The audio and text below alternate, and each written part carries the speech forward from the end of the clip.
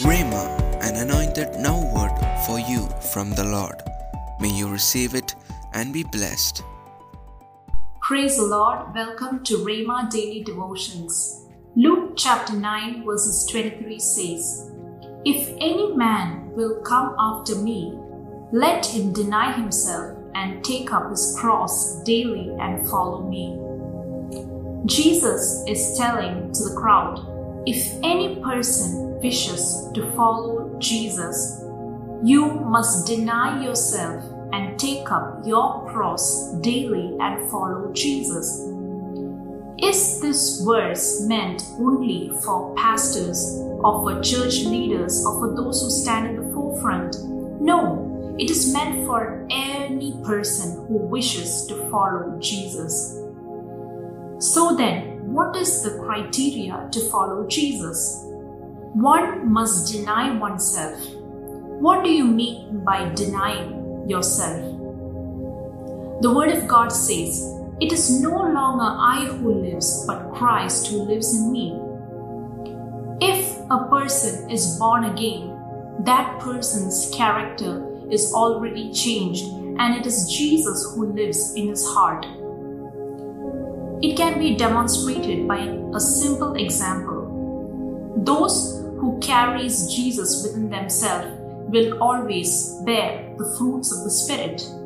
For example, if your friend insults you, if you were the worldly nature, you would definitely get insulted or feel offended, and you might be forced to reply to him something.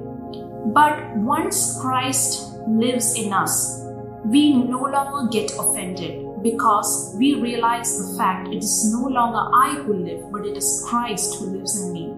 Therefore, we will bear the fruit of forgiveness, which is the fruit of the Spirit. Next, what is the second criteria? To take up our cross daily. To my friends who ask the question, why is there trouble coming from time to time? When I just pass through or get over one trouble, I fall into another trap, or another hurdle comes up in my life. Why is it so? Jesus never promised a comfortable life, but he promised a purposeful life. The pain which you go through now is definitely going to be rewarded. So let us take up the cross daily and follow Jesus. Now, when we read through the gospel, we always see there are two sets of people who followed Jesus. One was the crowd and the other was the disciple. The crowd and the disciples both witnessed Jesus performing miracles, but only those who follow Jesus will receive the eternal life. If you call on the name of the Lord, you will be saved. You may receive healing, you may receive some miracle, but only when you believe that Jesus is the Lord of your life, you will be saved and you will reach into eternity.